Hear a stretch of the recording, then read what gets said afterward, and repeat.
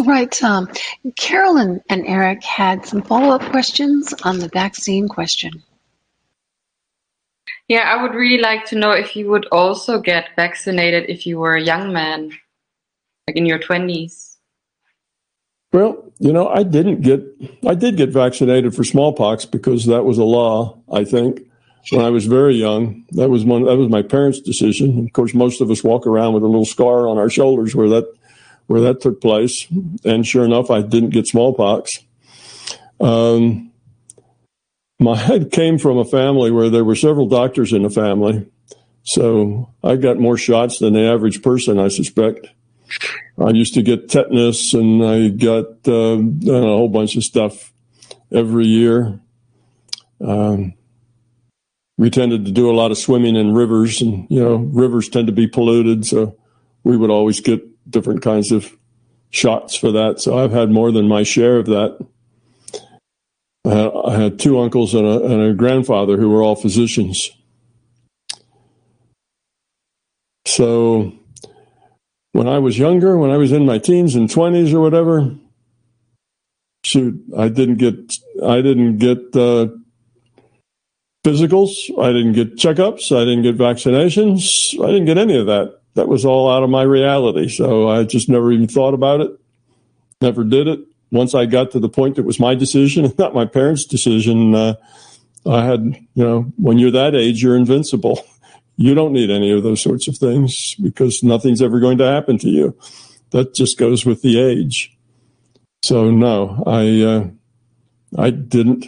I think I was probably in my, probably in my 40s, maybe 50s before I got my first physical. You're supposed to get a physical every year. Well, I didn't. After that, I got one maybe every 5 or 6, 7 years. But now I get a physical every year because things can go wrong more quickly now than they could when I was young. And I'm not invulnerable as I was then. Let's just say I'm a little smarter about reality than I was then. Anyhow, now if I were in my 20s or something, 30s, 40s, I would probably not get a vaccination because, like I say, I don't get sick. I'd rather save that vaccination, let somebody else that does get sick get it. I'd hate to even use it because I don't feel like I need it. I mean, I was one of these kids that everybody in my school was out with the swine flu or something. And it was like me and 2 or 3 other kids still well could go to class, so they canceled schools for a couple of weeks. That would happen every now and then when I was young and in school, not in college, but younger, under high school and less. So I just don't get sick. It has to do with a positive attitude mostly. So I would not get those kinds of things because I think the risk of getting sick was very low. And if I did get sick, I'd get over it very quickly. So probably wouldn't have. But like I say, I was maybe 50 before I got my first physical. But now I get them every year. So it just depends on the person, Caroline. It just depends on what you think. But, if you're one of those persons that gets the flu every year when it comes around, or somebody that gets sick, gets a lot of colds, whatever it is, if you have a tendency to have illnesses, if you go to a doctor more than once a decade, then maybe you would be thinking about getting those kinds of things because your risk is higher. I went many decades, never went to a doctor. And except for physicals, I probably don't see doctors any more than once a decade either. So I feel pretty low risk, even now at my age. I feel fairly low risk, but I'm not as willing to push it as far as I was then. Young people can bounce back from things that older people don't bounce quite as well. So wouldn't it be responsible, for example, if like now with the whole COVID thing, that even young people would get vaccinated as well to not risk affecting older people? Exactly. Now, it's not just you getting sick. It's about a very virulent disease that's easy to pass around and is deadly to a lot of people. More deadly than most of these kind of flu-type viruses are. So we have a particularly deadly disease. Last time we had one that was particularly deadly was back about 1920. And we had one that was the Spanish flu, and that was very deadly. In the 3 years that it went around, for 3 years, it modified form a little bit, come back another year.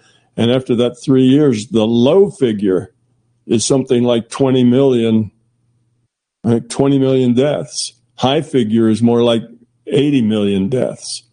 We're not approaching that at all. Of course, we haven't been through this for 3 years yet either.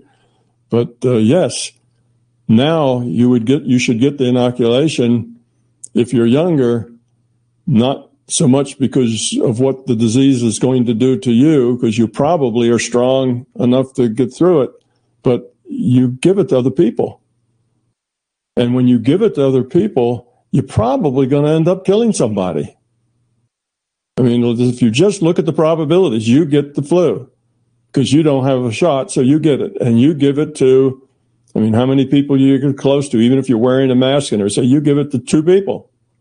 And if each of those 2 people each give it to 2 people, and each of those 2 people each give it to 2 people, eventually you, the one that started this chain, is going to have hundreds and hundreds of people that have the flu because of you.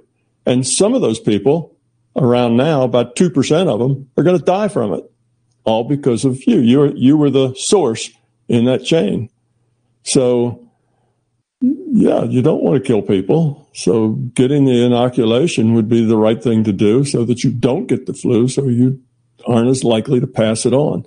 Now, getting the inoculation doesn't really keep you from getting it. What it keeps you from doing is having symptoms from it, is getting sick from it.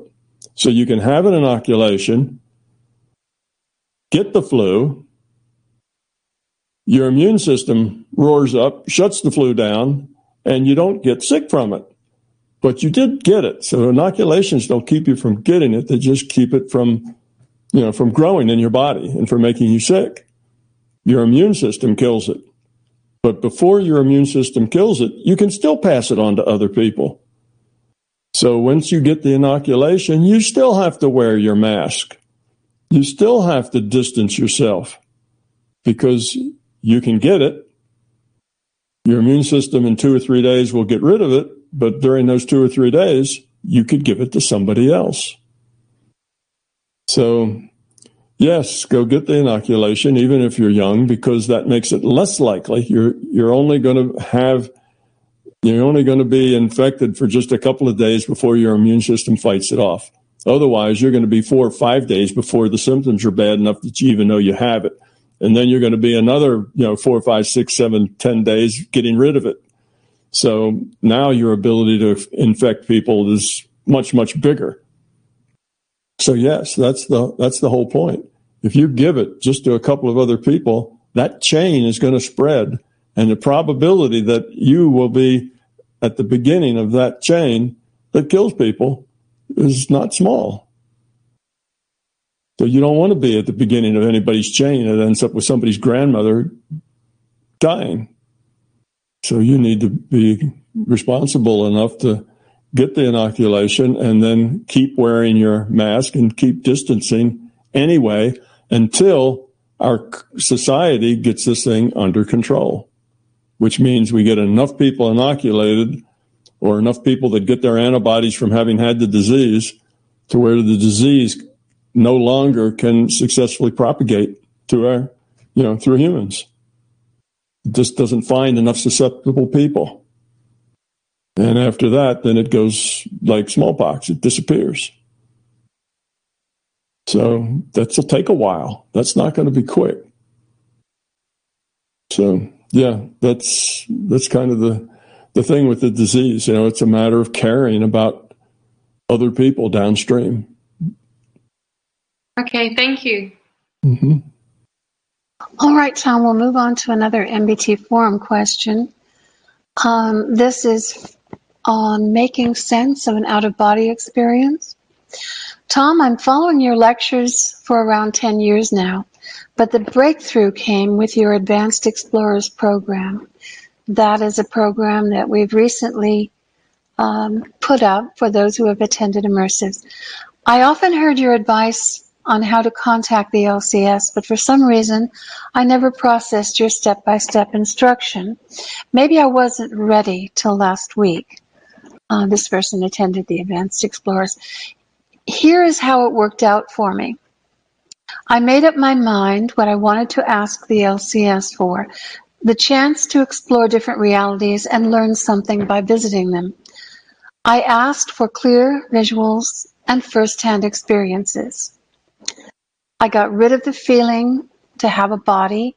I do this by deep relaxation through autogenetic training and meditation techniques. Thought of nothing, but at the same time had the intent to see other realities in the back of my mind. So off you go. First, I could see a planet with far more continents than Earth. I could even see borders of different territories, perhaps countries. There was water and landmass. It looked like a version of the Earth, but different. Next, I was among humanoid people. It all looked very similar to Earth, like a countrified town. Maybe the light was a bit brighter, but it wasn't very spectacular. I asked for something more exotic. Within a second, someone humanoid took me by my right hand. It felt like I had a body, and we flew into the sky. After a while, we slowed down, hovered in the sky, and watched creatures flying around us. They looked a bit like big green seahorses. No wings, but it was pretty amazing. After a while, I asked my companion to show me her or his face. I wanted to know who's showing me all of this. It turned out to me and smiled friendly, but the face was completely generic.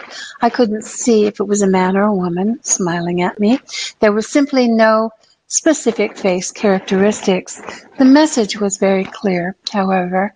I can be anyone or anything to you. Next, I was back in my body, feeling absolutely cheerful.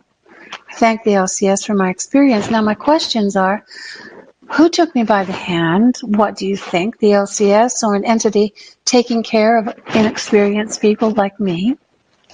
And 2, what to do next? Now I know what you mean when you say out-of-body experiences are not necessary to grow up. Even after such a profound experience, life is nearly the same. On one hand, I'm very thankful and feel humbled, but on the other hand, I developed a new fear in the last couple of days. What if I can't repeat this success? Would it be a huge disappointment? And I'm not sure what to try next. Ask to experience more realities. Ask for tests. If I already got one. Oh, sorry. I did already get one a year ago. I was drowning, surrounded by waves, no chance to survive, I guess. I passed the test by going underwater intentionally and started breathing normally. As for the chance to help the LCS, ask for the chance to help the LCS in some way, explore my time as an IUOC, or simply ask the LCS, what do I do next? After such a long time, it's been a little bit of a shock to change my status from believing to knowing. There are so many options now, and I never thought about what to do next. Do you have any advice or comments? Yeah, well, a good model for you to see this out-of-body experience in is that it's a single-player game. Okay, so you can think of it as a single-player virtual reality game. And it sounds like the virtual reality game that you got was something like Explore Other Worlds. Single player. So the being that was helping you was, what is it, NPC, most likely? And the things you saw were just like the title, Other Worlds. And since nothing is more real than information, then that's just as real as the information you get here about this reality. That's also information that you get. Except this is a multiplayer game where we interact with other players. So think of it in those terms, and it'll kind of simplify everything for you. But you're overthinking the process. What should I do next? Should I do this? Should I do that? Should I go there? Should I continue with this? And you've like all of these possibilities now. Just relax, let that go. There isn't any set program or way to go through, a path through these experiences that is more optimal than any other path. You will find your own optimal path if you just follow your intuition. Just put one foot in front of the other and see where it takes you. Don't try to plan it out, because as soon as you start planning it out, you will have expectations of meeting that plan. These expectations will get in the way, and suddenly you'll find yourself not making any progress again because you're full of expectations and plans. Let the plans go. Just be. If you feel moved to go on another adventure, then do that. If you feel moved that that's enough, then it's enough. So there isn't really a preferred path to take. Just continue experiencing. You grow from your experiences. So just keep experiencing. Have the thought behind your mind that the whole point of this is to lower your entropy and grow up. And yes, that is a big step. Okay, it's your first experience. When you have those kinds of experiences, you know that it's a different reality, is where you were. You will probably have some experiences where you will gain information that wasn't in your head, that that it's all coming from outside you. All of this experience will add up to a better understanding. We understand through experience, not through reading about theory. But just go experience. All the experiences that you talked about of the things you might do are all fine. Do them all, but not at once. Just pick something that seems right to you now and go do that and see where it leads. That would be my kind of advice to how to go through this. Just use your intuition and go wherever that leads you. And if you find something that's useful, something that works, then do it again. And do it again until you feel like you've kind of learned everything there is to learn about that. Then do something else. And then do that again and again until you get to where it's easy. And you've learned about everything there is to learn, and then go do something else. So just keep experimenting. Congratulations. Yes, it's a big step to get to where you know it rather than believe it. And Tom, you've also mentioned before that once you have dropped into another reality, you can go back. You've got the address. Mm-hmm. So exactly. You've got the address. Things yeah. If you want to, exactly. You want to go back into that reality, just bring it up. Get into that state just like you did before, and just pull that memory up. Just go back there. And sure enough, that's where you'll be. You might even make a good friend out of that person that was showing you around, that NPC. NPCs can be good friends too. I mean, we're all pieces of the LCS. Now, Tom, you've experienced a lot of different realities, and there's the opportunity to learn how that reality works and what their goals are and different things about them. It's educational as though it's any other kind of travel. What particular things did you learn when you re-experienced some of these places that was valuable to you?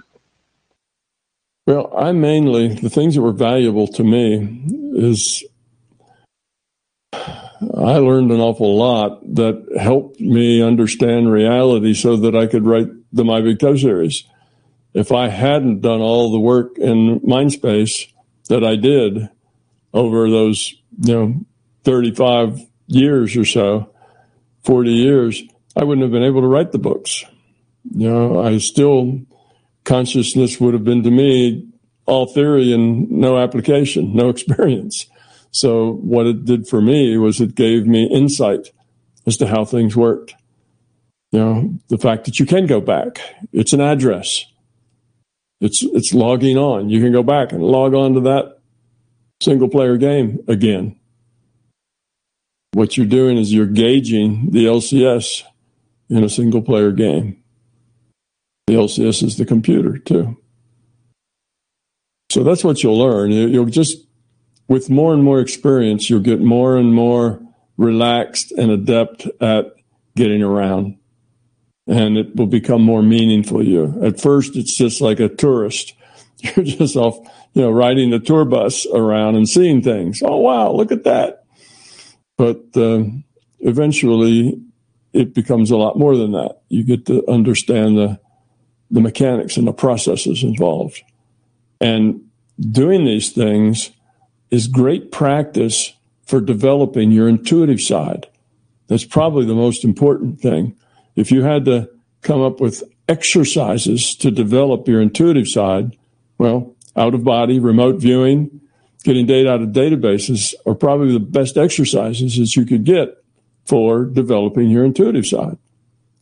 So just doing it is good, because developing your intuitive side is something that will just help you live your everyday life. All right. Thank you, Tom. Next question from the MBT forum comes from In the Clouds. On IUOCs and free will choices, that's individuated units of consciousness and free will. When I die, am I the IUOC making decisions, or is the IUOC making decisions for me? Can I make free will choices from the IUOC level? Thanks so much, Tom. It is basically that when I meld with my IUOC, I'm just making choices from a much, much higher perspective, but still making those choices and doing whatever it is I want. No, when you make choices, when you say meld with my IUOC, your choices don't suddenly go up. That's not the case. Remember, you as a free will awareness unit is a piece of your IUOC, and you came here with all the quality that you've earned up to that point. So you and your IUOC have exactly the same understanding, quality, entropy level. And you take a piece of that, and that's what you incarnate with. That's where you start here. Only if you have de-evolved a great deal while you've been here will you go back to your IUOC and find that it's a lot more developed than you are. So assuming that you haven't de-evolved that much while you're here or at all, then you're not going to find the IUOC to be a whole lot different than yourself. If anything, you might be, growing up in ways that the IUOC hasn't yet integrated yet, but that's almost being picky with terms. The IUOC is getting all the information as it happens anyway. So you and the IUOC are going to be pretty close to the same thing, but you're just a piece of it as a free will awareness unit. When that free will awareness unit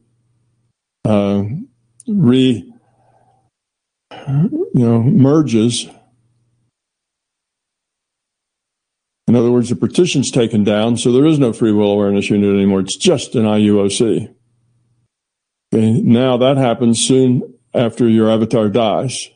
And that process of kind of becoming more aware as an IUOC rather than a free will awareness unit takes place in the transition reality. It takes place actually pretty quickly.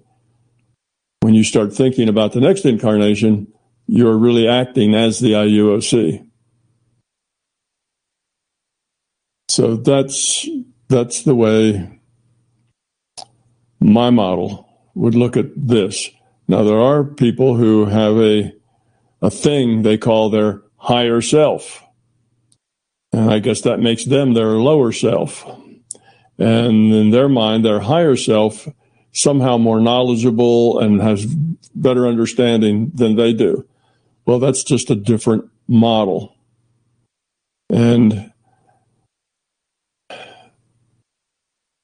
they generally don't have a larger consciousness system in that model. They just have kind of IUOCs and a higher and lower version of it.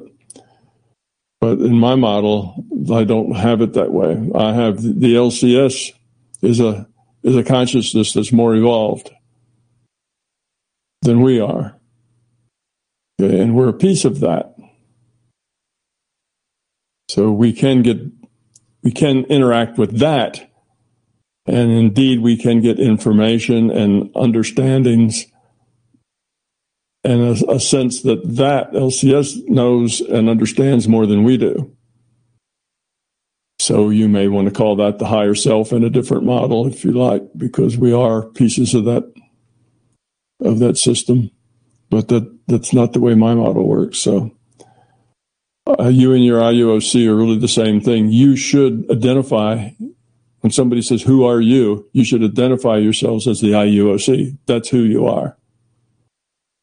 That's your being. That's what goes on forever. Your free will awareness unit is just a piece of that IUOC that's logged on. Okay, just a piece. And we have to separate that piece just because you wouldn't want to have all that information in your head to begin with.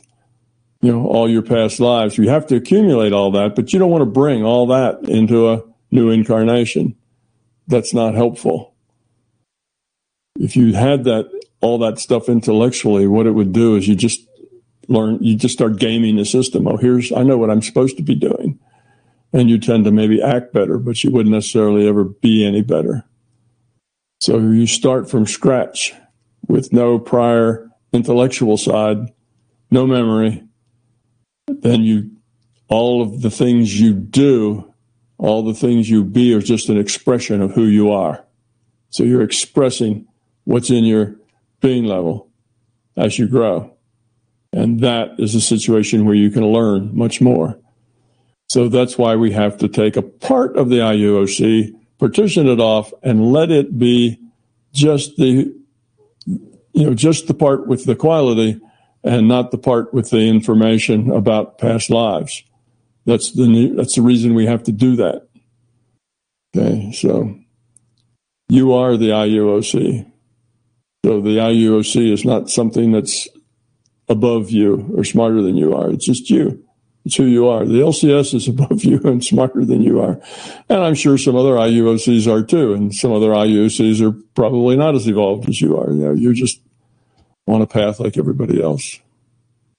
Tom, could Eric have a follow-up question on this particular topic? Sure. Go ahead, Eric. I was just wondering, should we think of the IUOC as a separate conscious entity in the same way that the free will awareness unit is a separate conscious entity?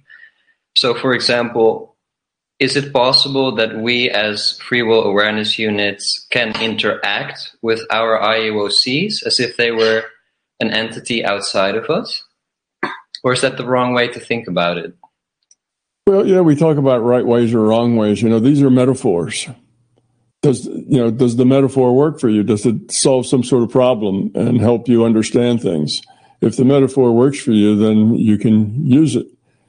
And it's not like that's wrong. You know, the larger conscious system, IUOCs, free will awareness units, all of these things are metaphors. So they're not really things. So if you want to make a metaphor that says you as a free will awareness unit and then go interact with your IUOC as like individual to individual, you know, if you want that metaphor, then you could do that. I didn't see that it really added anything to the consciousness model. So because it didn't really add anything, that wasn't done more simply. So that's just one more set of relationships or interactions now to define. And I tried to make my model as sleek and uncomplicated as possible. I didn't like to add any stuff that wasn't necessary. So I didn't find that kind of a model, because a lot of people do that. And again, the higher self is kind of the idea. A lot of people do that, but I didn't see that really got you any place further than a simpler model where you don't have that. Because then you just have the larger consciousness system. That's the source. That's the thing that knows more than you do, that you're trying to emulate or become more like it. And you are an IUOC, and your free will awareness unit is just a limited set of that IUOC. And that limited set then comes back and just the IUOC again. Take away the limits of that particular set, and it's just all part of the IUOC. So there isn't anything that making that extra loop with the free will awareness unit and the IUOC being able to carry a conversation that adds anything to the model. Have you found in your personal experience, for example, with telepathic communication, that there's the option to choose to communicate to someone's free will awareness unit or to someone's IUOC? Like, is there a practical difference there or not really? Well, depends on what I want to do, but mainly I would just talk to you. If I were talking to you, I wouldn't necessarily visualize you as a free will awareness unit or an IUOC. I would just talk to your consciousness. And my intent would be to either send you information or gather information, either way. And I would just get that information saying, I'd like to gather information on such and such with Eric, or I'd like to send Eric this. And that's all I have to say. I don't say, well, I want to send it to his free will awareness unit. I don't make that kind of a distinction. I'm just sending it to your consciousness, your awareness. And if I want you to get it in your intellect to where you hear what I'm saying and you feel what I'm saying and you get the message, then that's going to be inside your free will awareness unit. But I don't have to specify that. I don't have to, I never break it out. I don't see that there's really any value in breaking those things up. People have a tendency to divide things up into smaller and smaller piece parts. That's a tendency we have, and you can scroll around on the internet and you'll find people that their view of consciousness is that there's 175 levels of this and that, and they're in sections of 7 levels at a piece, and they go through all of the structure, all of the stuff that's going on in there, and basically it doesn't have a lot of value. It doesn't give a lot. Now the Hindus, do the 7 chakras, so they break, consciousness space up into 7 different kinds of pieces. Well, breaking things up to some degree makes it easier to teach because you reduce complex things to simpler things. And you take things that are very abstract and make them more concrete by giving it a place in the body. Now it's a concrete thing. So that's a teaching tool. Makes it easier to teach. So breaking things up can be good teaching tools, but they're not fundamental. So if you're just trying to map out fundamental theory, then there's no need for chakras. They're not useful in a fundamental theory. Teaching people to do application. Well, teaching tools are handy. So they're useful, but they're not fundamental. All right, thank you. Tom, the next question comes from Phil W. from the MBT Forum. There's long been a philosophical debate on the subject of math. Math expresses truths about reality that held even before we knew about them. He's quoting a link from Philosophy of Mathematics and the information in that. I take it that math expresses the whole or part of the rule set for a PMR, despite math's fundamental paradoxes and inconsistencies, or perhaps because of them. However, showing math is true. Maths is used as an expression in the United Kingdom. They use it in the plural sense.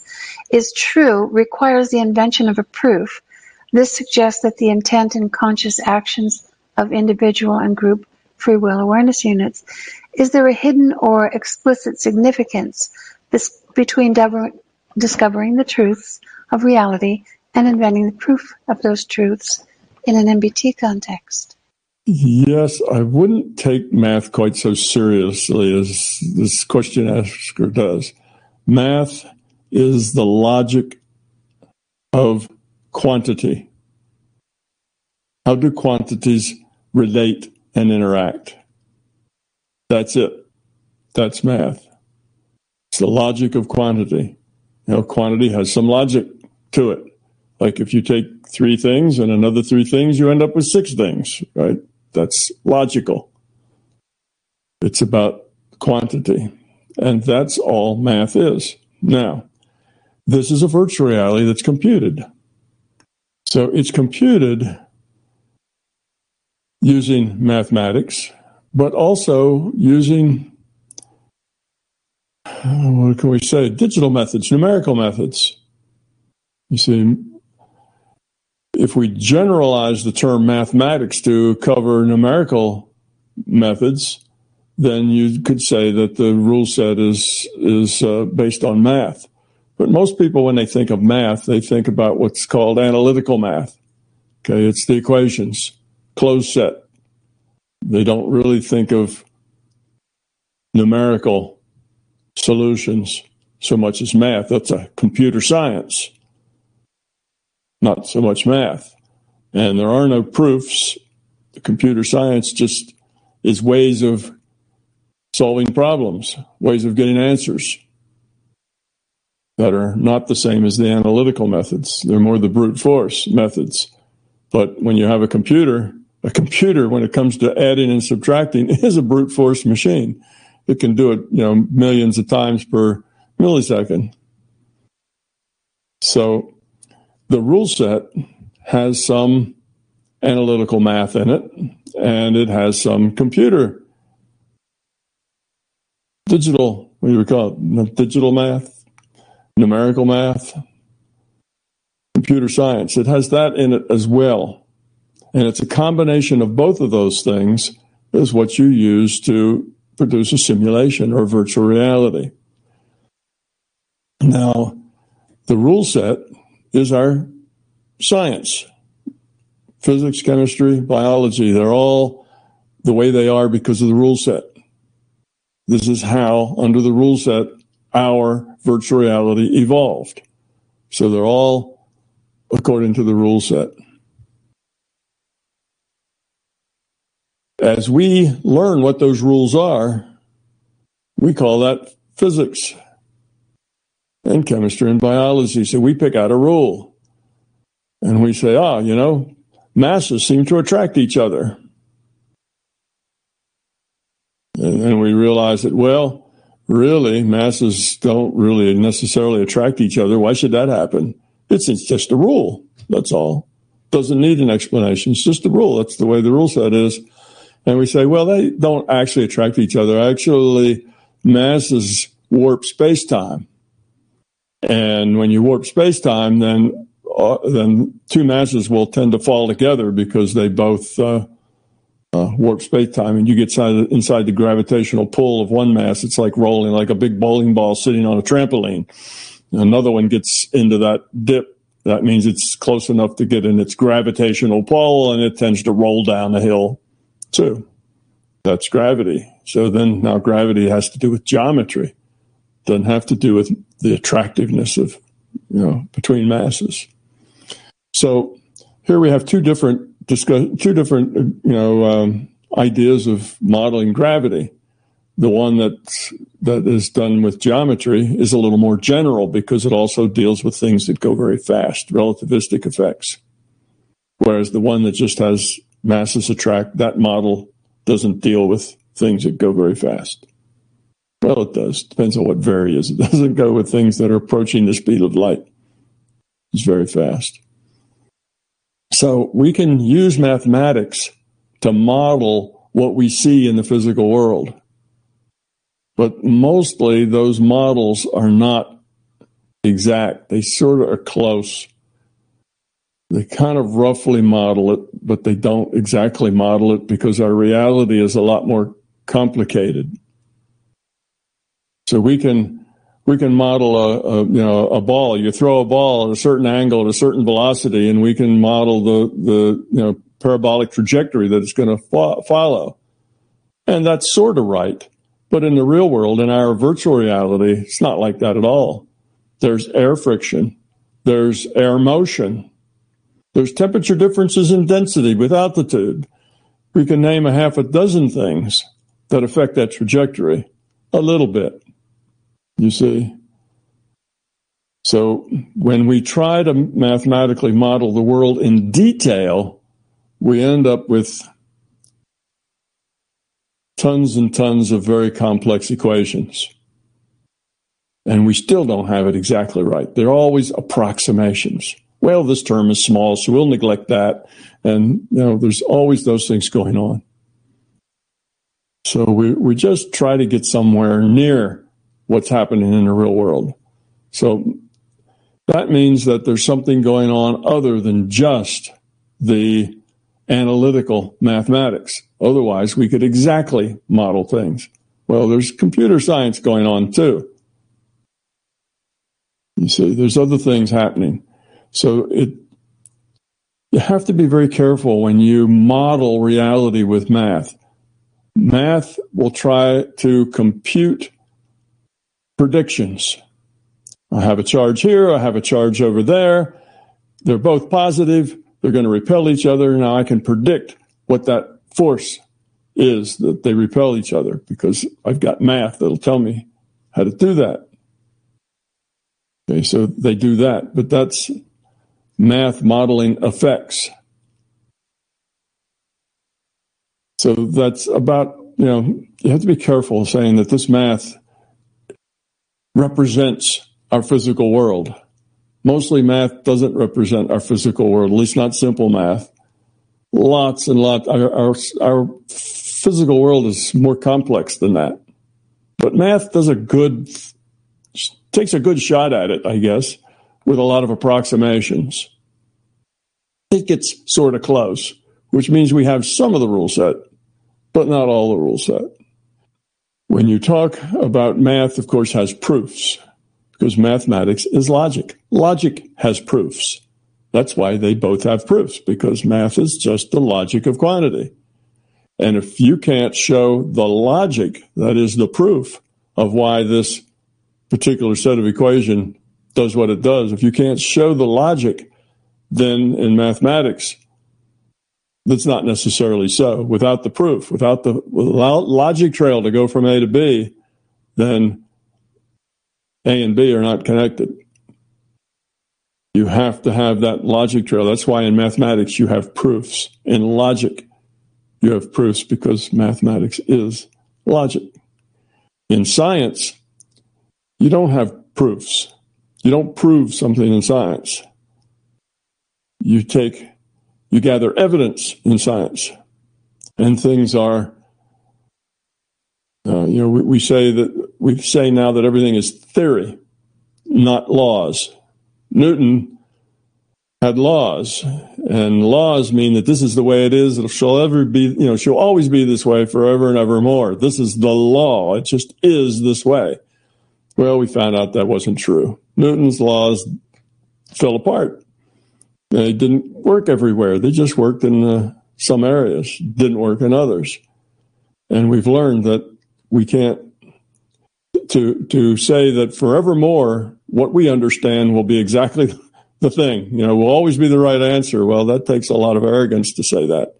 There's going to be thousands and millions of years of advancement on what we know right now. And it would be unlikely that what we know right now is going to still be seen in the same way, thousands of years from now. So we just have theory. We have the theory of relativity, the theory of quantum mechanics. So theory basically says that we think it works sort of like this, rather than, it must work always exactly like that. That's a law. So we don't really see math as, and that science, the mathematics gives proofs. Science just gets evidence. Okay. And evidence builds up, then we get more and more confidence in our models or in our theory. A model is another way of saying theory. So as we get better and better at getting right answers, then we think our model is better and better. But we should never confuse the model with reality.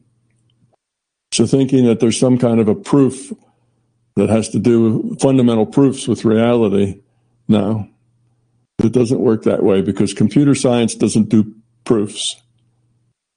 And our rule set has a lot of computer science in it. All right, Tom. The next question is asks about dissociative identity disorder, which he is describing as a mental disorder characterized by having at least two distinctly different personalities with memory gaps between them. And he wants to know how this works in light of MBT. He asks, so Tom, are these personalities partition parts of a single free will awareness unit? Are they different free will awareness units, or are they even different IUOCs logged onto the same avatar? What's your take on this? It can be all of the above. They can be two IUOCs. That happens sometimes, that they would meld. Sometimes they just don't meld but share. Those are possibilities, but way down in the margins. It's not like that happens a lot. So you can have those things. I mean, this is a digital system. Digital systems can can be very, very flexible. There's almost nothing that a digital system can't do. They're very, very flexible. So yes, all of those things can happen. They don't happen that often, but they can happen. Now, it also can happen that it's just one free will awareness unit that has kind of bifurcated into two pieces. And often that'll happen because of fear. There will be a fear. And there's the part that responds to the fear and the part that's in the denial of the fear. And those two can look just the same. It looks like two personalities. As a matter of fact, when you're in one mode, you don't even remember about the other mode. And then when you switch to mode number one again, you don't remember most of what happened when you were in mode number two. And it doesn't mean that there's, two beings in there. It just means that because of a pressure, because of a fear, usually is the pressure, the personality has just split into parts. And those parts are not compatible. Therefore, they don't really remember. You are this way, and then you're some other way. And that's not as uncommon as you think, because a lot of people are full of fear. And there's a lot of people who are, what do they call that? Schizophrenic, where you have multiple personalities and work in multiple realities.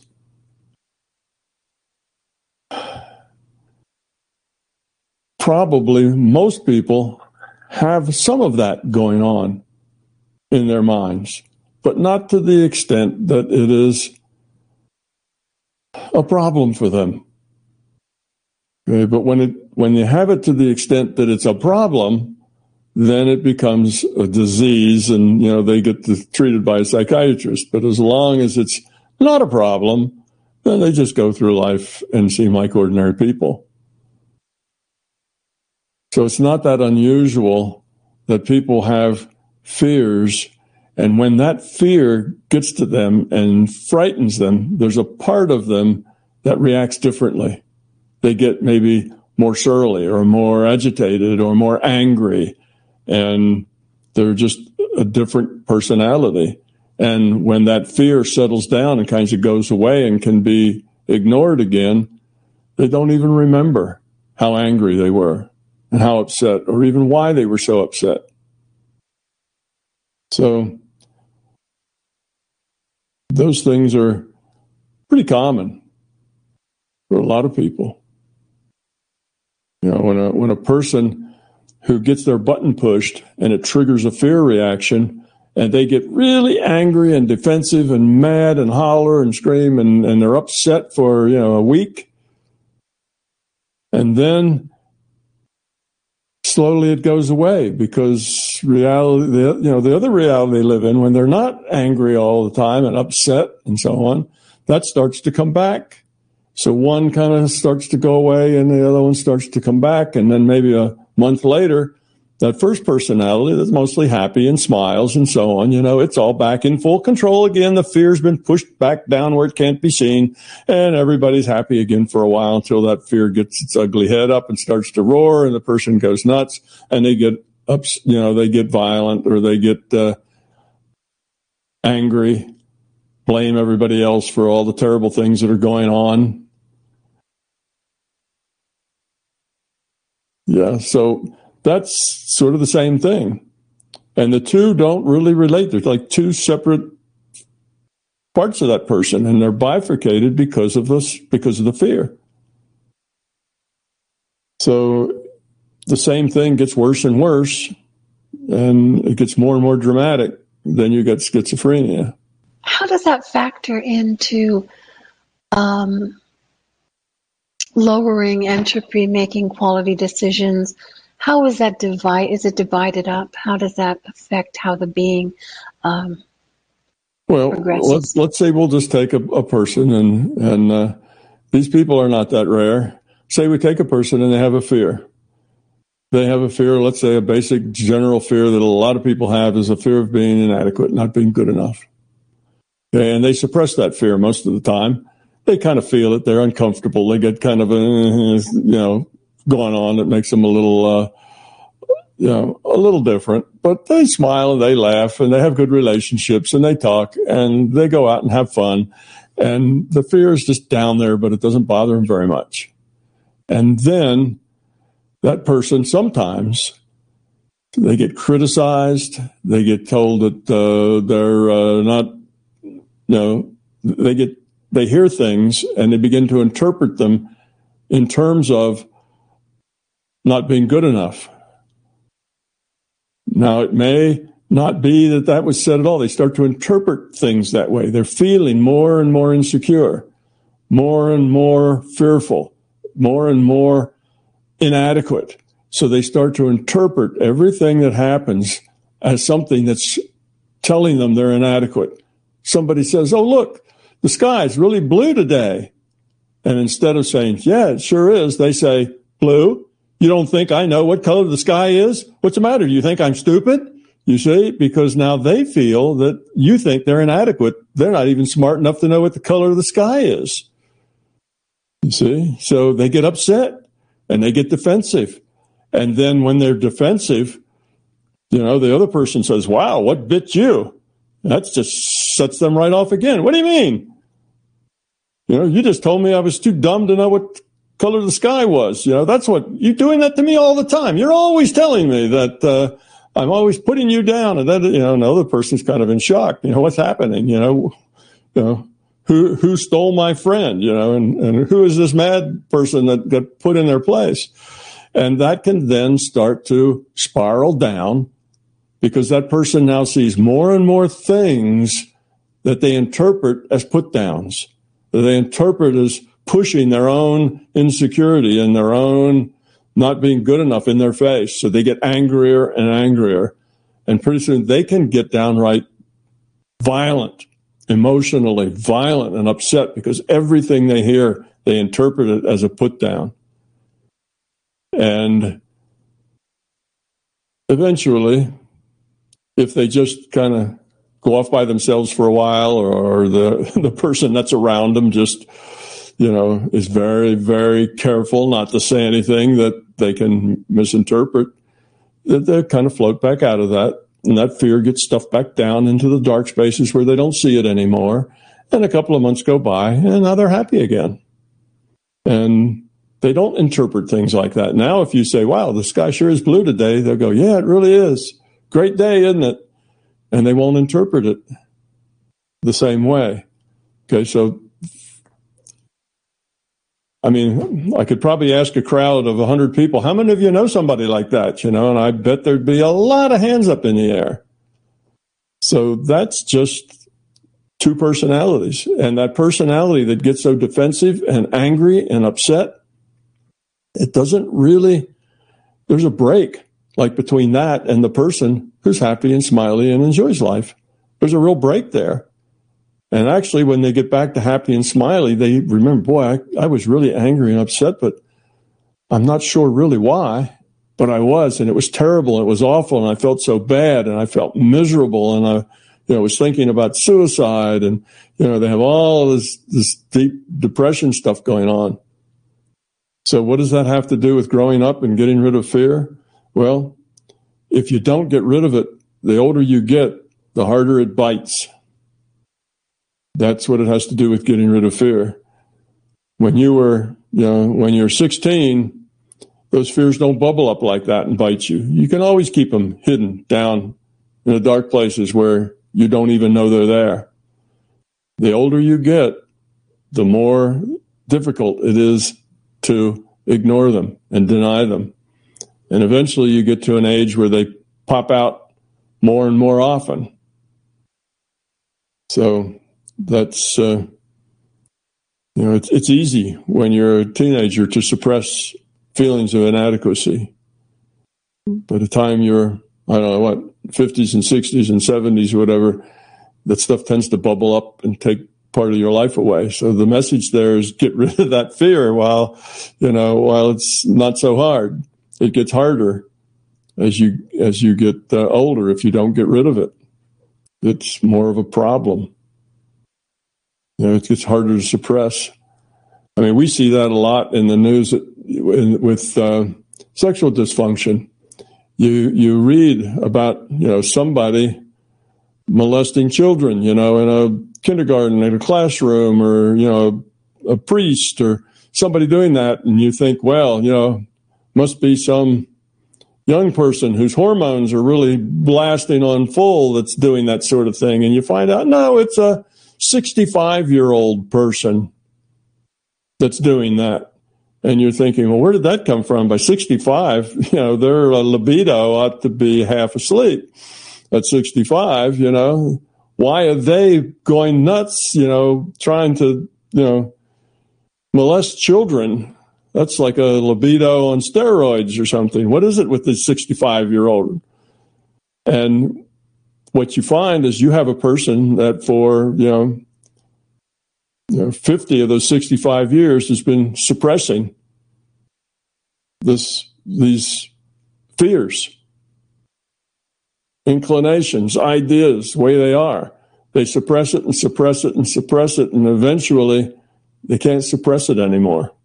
And it begins to interfere with their life. It's not that they suddenly got crazy or they suddenly turned into a child molester. They're the same person they always were. It's just that they get less and less able to suppress that dark side, that fearful side of themselves. So that's why you end up with these people who do these goofy things. They're not crazy teenagers for the most part. They're older people with unresolved fears and issues. So, yeah, it's, how many older people do you know who have real sad looks on their faces?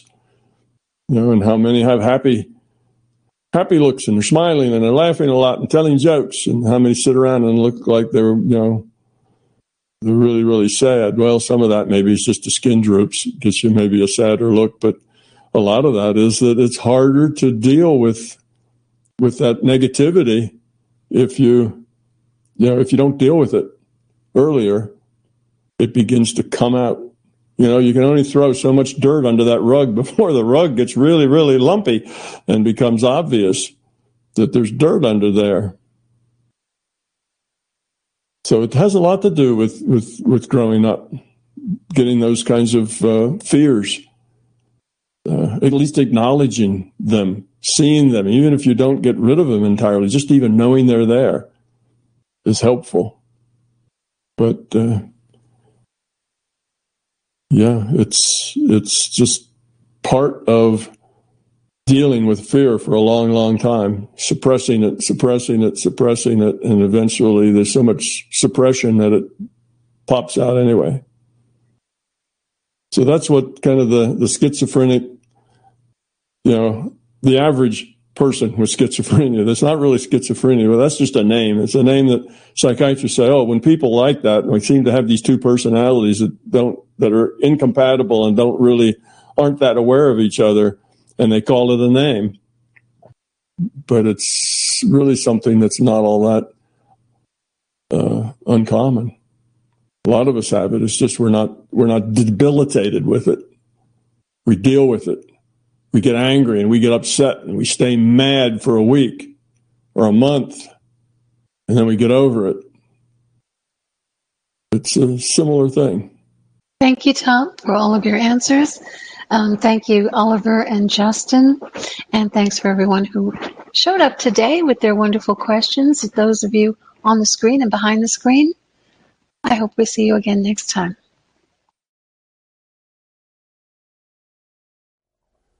Tom Campbell here. INMBT Events hope you liked this video. We now have well over 1,000 hours of free video on this user-friendly, ad-free YouTube channel. Though these videos are free to our viewers, they represent many thousands of hours in production and editing, and many thousands of dollars invested in video and audio equipment, along with the required computers and software to store and process the raw video into finished products. So far, all of this content has been funded directly out of our own pockets. Be assured, we will always continue to do what we can. It's our life, our purpose, a labor of love that we will continue to pursue as best we can. However, those pockets are not as deep as they used to be. Thus, we are now seeking to augment our resources with support from our viewers. If you find something of significant value in our videos, please consider supporting their production through our Patreon account or through a one-time donation. The links are in the description below. Thank you.